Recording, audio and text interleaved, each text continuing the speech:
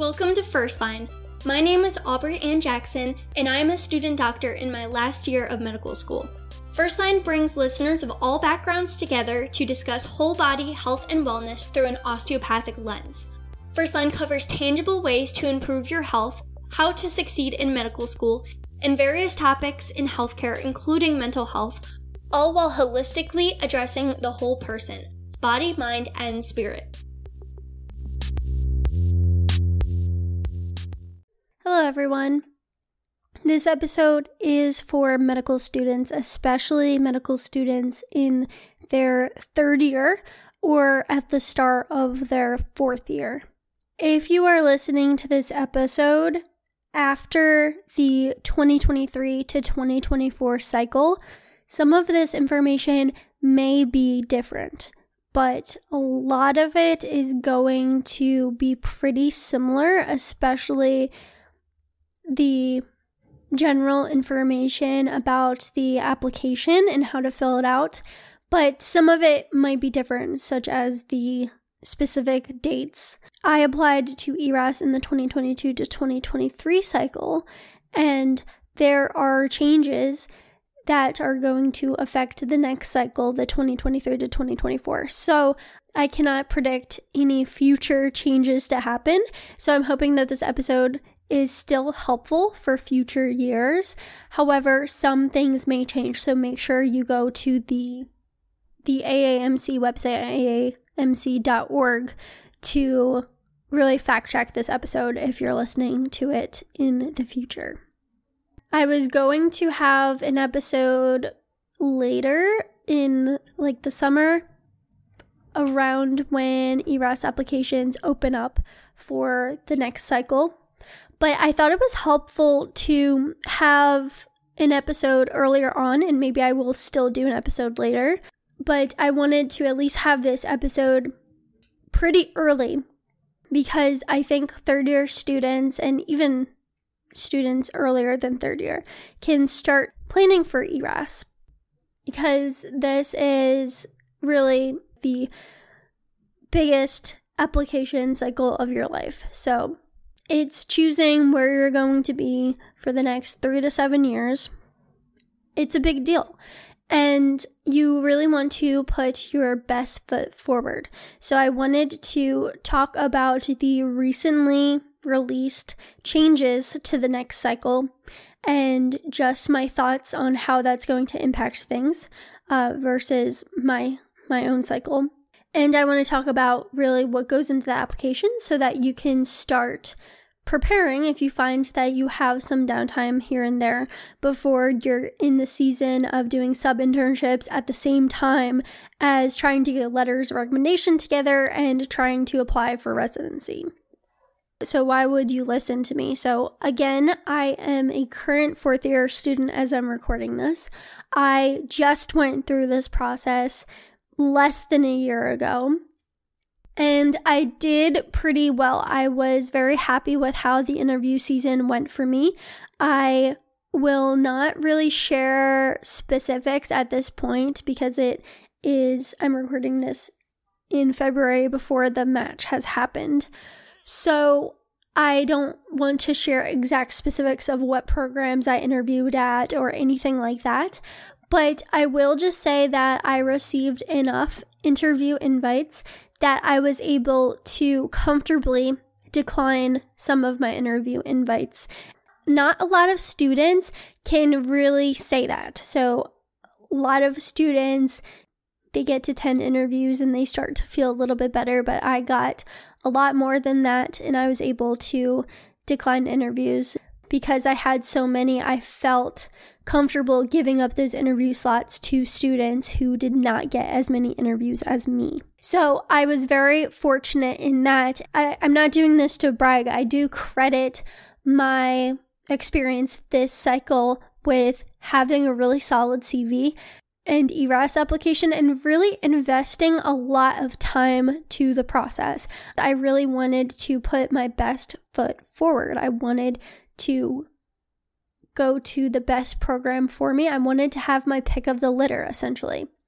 And I didn't want to know that I had to settle for a program that I was less interested in because I didn't put in the time for my ERAS application. And so part of that is the ERAS application itself. Another part of that is getting really solid letters of recommendation, which you can start working on now as a third-year student. So really, your success starts now. I don't care if you're listening to this episode in your third year or even in your first year, your preparation starts now with getting good grades in your first and second years. And in third year, really performing well on clinical rotations, asking for good letters of recommendation. I can also credit my success to getting together a really great personal statement. And I'm going to have a dedicated episode talking about personal statements. This is so important, and so many people just settle for having an average personal statement when they could just put in a little bit more time to really rise above and have an outstanding personal statement that stands out among the rest and will get you interviews that you would otherwise not get. And in some specialties, more than others, they really highly regard the personal statement. So this will depend on what your specialty is, but certainly having an outstanding personal statement that you put the time in can only really help you.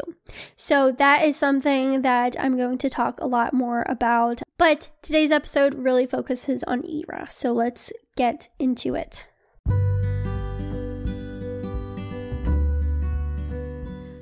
I am now providing personalized assistance specifically to medical students. I can help with editing your CV for away rotations or other opportunities. I can aid in revisions for your personal statement. And when the time comes, I can help you edit your ERAS application. I am uniquely positioned to help you as someone who has been through this process myself in the last year or two, and as someone with professional writing and editing experience. In addition to listening to my past episodes with tips on navigating applications, use the link in this episode description to learn more about the services I offer for individualized help. So I want to first just talk about the rough timeline. So this is a rough timeline because they didn't even release the timeline for the 2023 to 2024 cycle. I'm only discussing this based off of last cycle's timeline, which usually doesn't deviate too much. So it's good just to have this on your radar of when you should start thinking about certain things. So for residency programs, so it's going to be different if you're applying to fellowship. I'm only talking about first year PGY1 residency positions. So in the spring, your school is going to get you registered for ERAS. And you can really log in at some point and put in like your contact information, but you're largely restricted. The season itself starts on June 8th. You have access to the full application.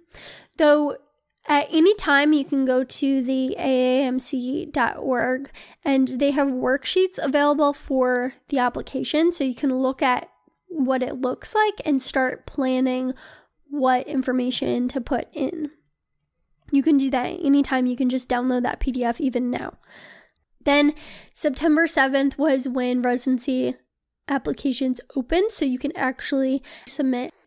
And then September 28th was when residency programs can start to review your application. So that's essentially the deadline because you want to be in the residency program's first batch of applicants. You do not want to submit after the date where programs can view your application because they may have already sent out their first round of interviews. So you want to really treat that as the deadline.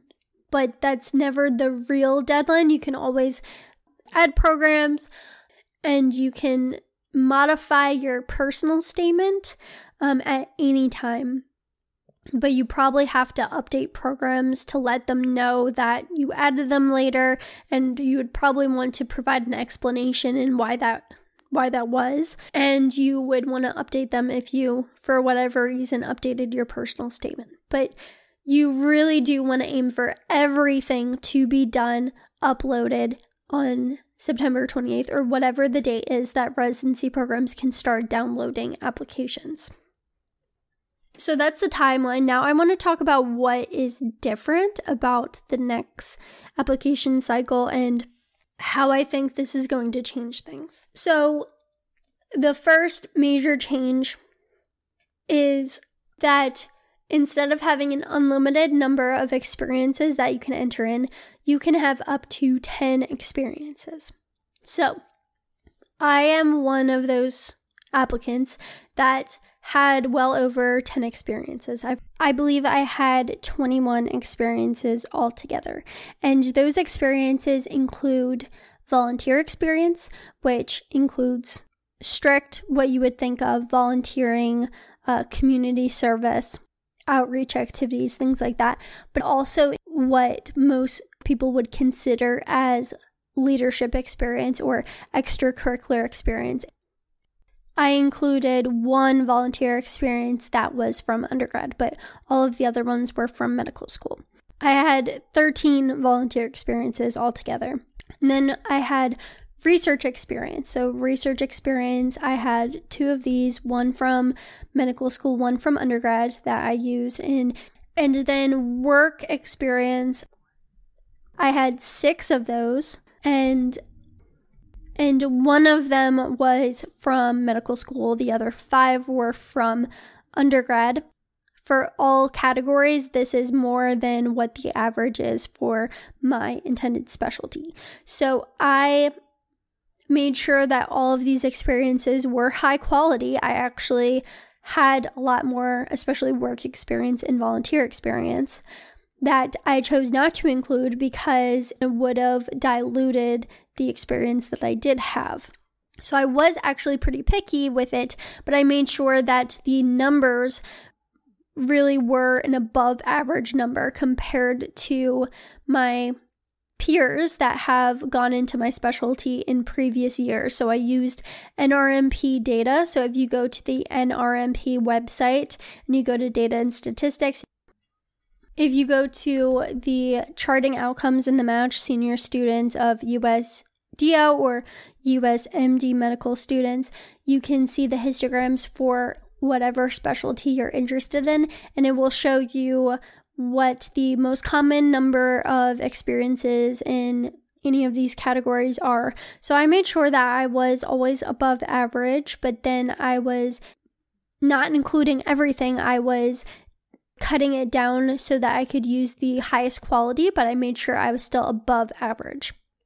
So this made me more competitive because when some programs do their initial review, some programs may be counting how many experiences you have, and they may be prioritizing applications that have more experiences than applications that only have 1 or 2 of each category.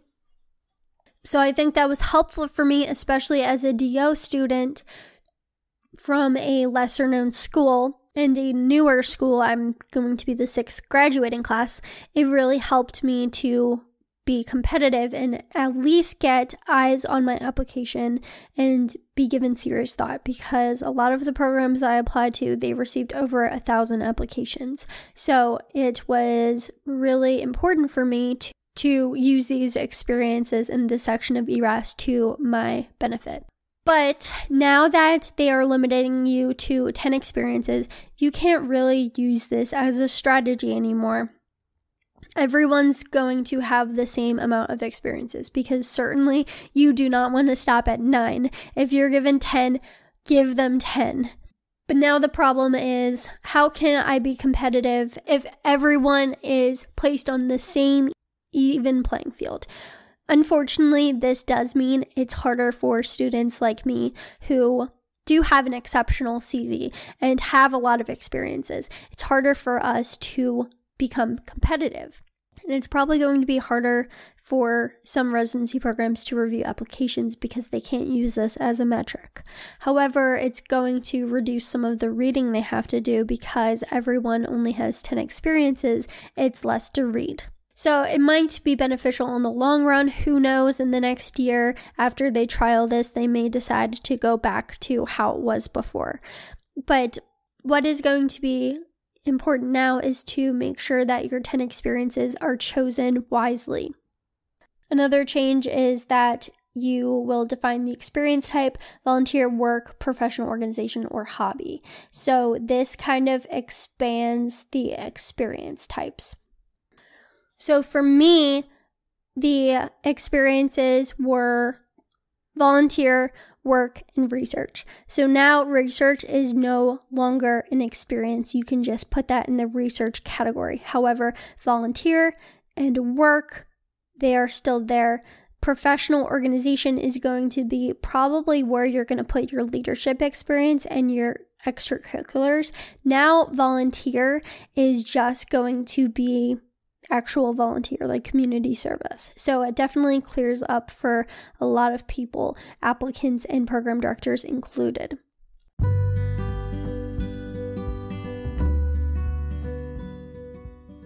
This episode of First Line is sponsored by TrueLearn.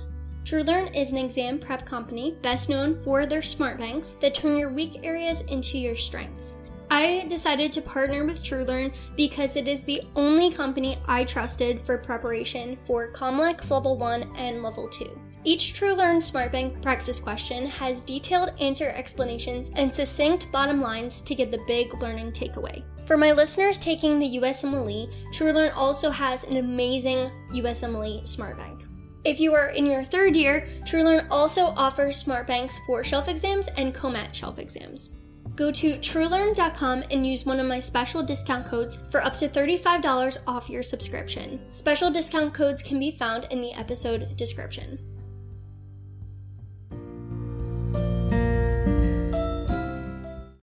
So for work experience, this is usually the category that medical students usually don't have too much of because the vast majority of us are not working during medical school. So if you're going to use anything, it's probably going to be from your gap year or from your undergrad experience.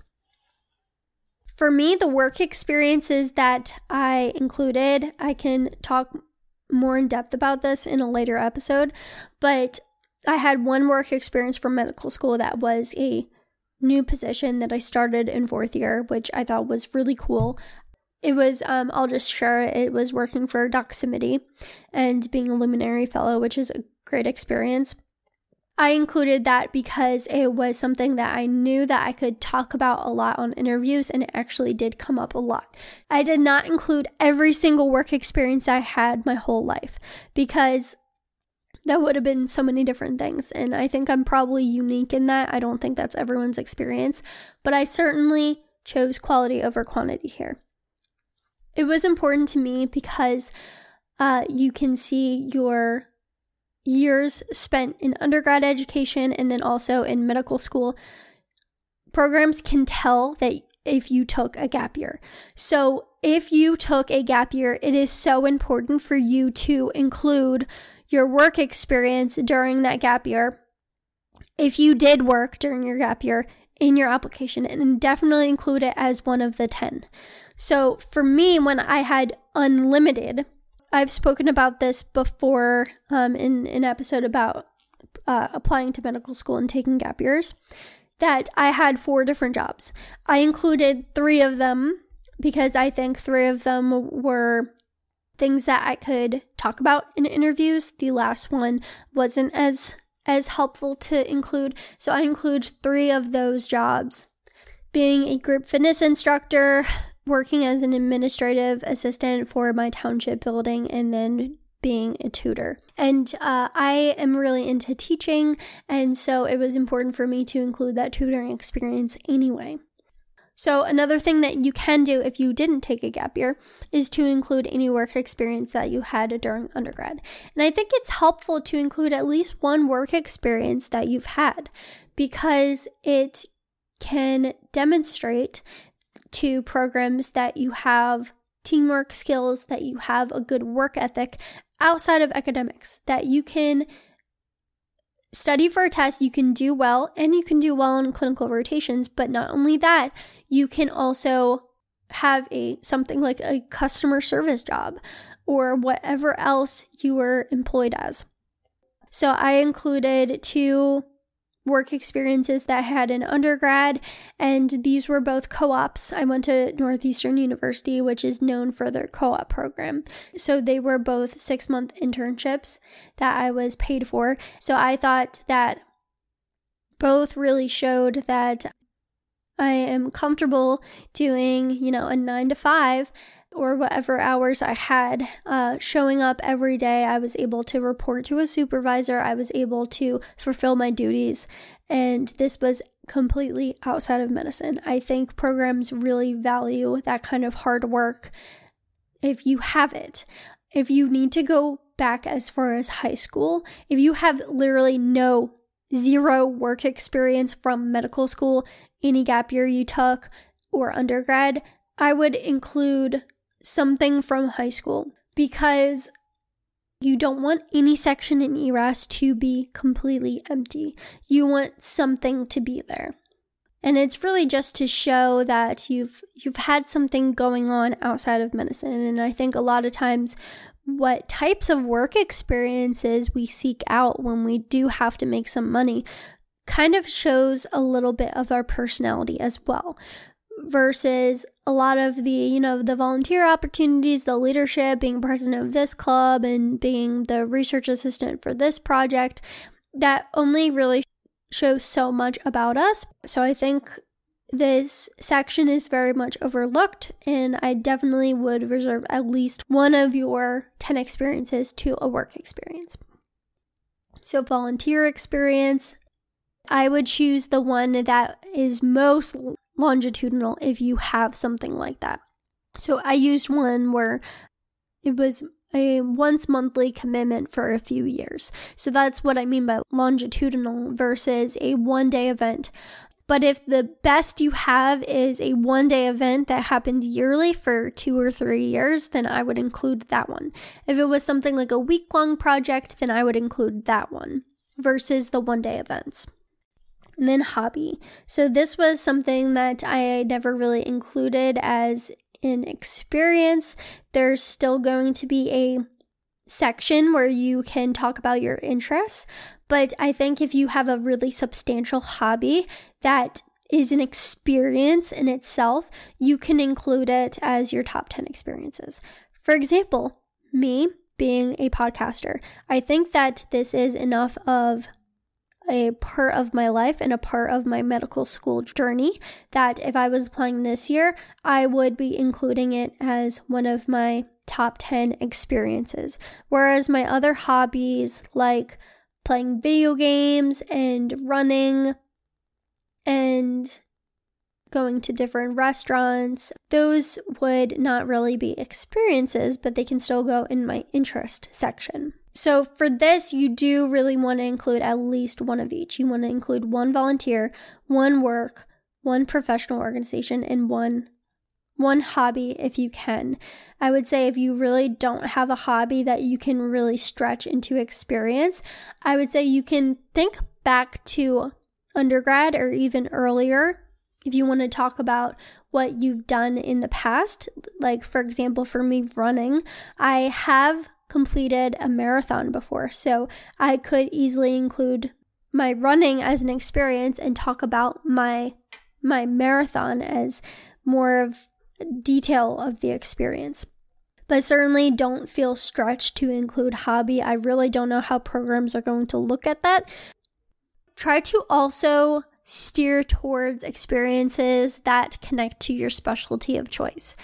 If you were the treasurer of a student organization in your second year of medical school and you're not even interested in that specialty anymore, I wouldn't include it unless you are lacking experiences and you can't be as picky. But if you have a bunch of other leadership experiences and volunteering, then that might be one that you can just let go of because it doesn't even relate to your specialty. And maybe you can't really talk about being treasurer of that organization as much as you can other experiences that you had. The next change is that is kind of related, that you can select your top 3 most meaningful experiences of the top 10. So really you want to choose the 3 that you're most proud of, the ones that are really unique, and ones that you can talk a lot about in the interview trail, or ones that are really tied to your specialty, that really show your interest in the specialty. Because I can see a lot of programs, as they go through applications, they'll only read these 3 to start with and decide whether they want to read the rest of your application. Another change is that they're going to collect more information about your experiences. So they're going to ask about your position, the organization, the time frame, the location, and the frequency of participation, whether that was one time, daily, weekly, monthly, quarterly, or annually. So I think the only difference here is that they're asking about the frequency of participation instead of just the range of dates and the number of hours per week. So you could kind of infer a lot of the information about how often it is, but I think it's going to be a lot more clearer. So you can say, this was something that I did once a week, and this is something that I did every day. So for each experience, it's going to ask what is the key characteristics. It's going to ask you the setting, whether it was in a rural, suburban, or urban setting. And so this will help programs, especially programs in rural areas. They want to see that you've had experience in rural areas. You're not completely new to the idea of working in a rural area. Same thing with urban. And hopefully you can have one of each of these, ideally. But I know that the definitions of what counts as rural, what's suburban versus urban, it's a gray area, but just use your best judgment and try to make yourself appear well-rounded with that. So previously, the experiences description field has been a free-for-all. I chose to use paragraph form. It's probably 50-50. The other 50% of people use bullets, kind of like more like a CV.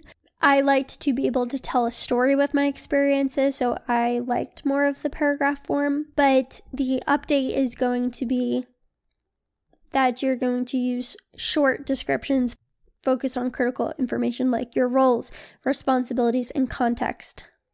What that means, I don't really know at this point. I would love to see how the new worksheet is going to be updated to look like.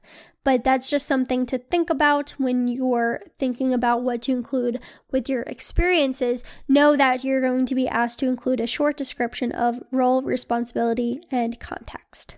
And then the last few are changes to the collection of geographic information. So before, the hometown was a free text, non-standardized format.